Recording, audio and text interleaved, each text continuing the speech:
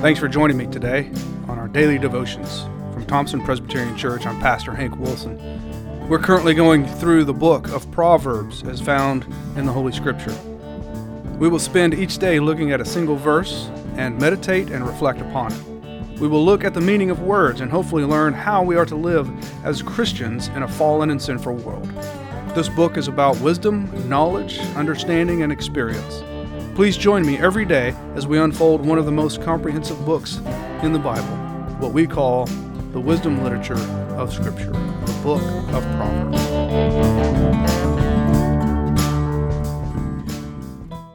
Proverbs chapter 1, verse 2. To know wisdom and instruction, to understand words of insight. What we get here in chapter 1, verse 2 is an understanding of the purpose of these parables. What is the purpose of these parables? These sayings are not just a collection of quips and pithy ideas. They are a way that God conveys to His people His wisdom. The point is that God is imparting wisdom to you and me, the believer. We will read that these proverbs are expectations for righteous living that we should desire to know. Christians have a desire that the rest of the world does not. We desire to know how to live life in light of God's truth. We, like the disciples who sat at the feet of Jesus of Nazareth, now sit at the feet of Jesus in heaven with a desire to learn. And these proverbs are established for us to do just that. But what is wisdom? What is this wisdom that the book of Proverbs will unfold before us? Well, it is more than knowledge. In the story of Adam and Eve, we see this desire for knowledge go wrong. Ultimately, in that same story, we see a desire to be like God through this knowledge. That is not the goal of the Christian. The goal of the Christian in this life is to live a life that is pleasing to our Master, Jesus Christ. We do this by looking to the Proverbs as a student does to a teacher. It is as if we, as disciples, now sit at the feet of Jesus and seek His wisdom from heaven. The word for wisdom here in Scripture means skill, ability, or experience. As Tremper Longman puts it, it is when we do the right thing at the right time. It is not simply knowledge, it is also understanding.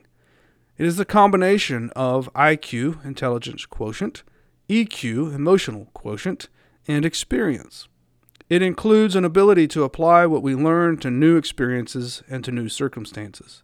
It is a way for God to convey to us what others have already experienced, their life lessons, and then to hand them down to us so that we may be prepared for whatever God has laid out for us in the rest of our life. I worked for a pastor one time whose wife became ill with leukemia.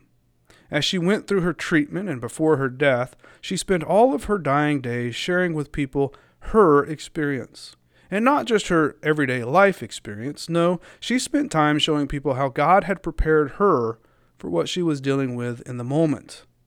Taking her life lessons as she was dying, handing them down to others so that they may be well prepared one day when they had to deal with the same situation in life. The hope might be that they too will be prepared. This is how our God works.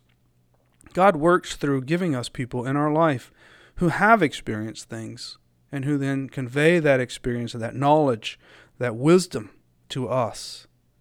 See, God's wisdom has been given to us in these proverbs with the intentional plan of helping us live skillful lives as we continue our pilgrimage unto death and the life everlasting.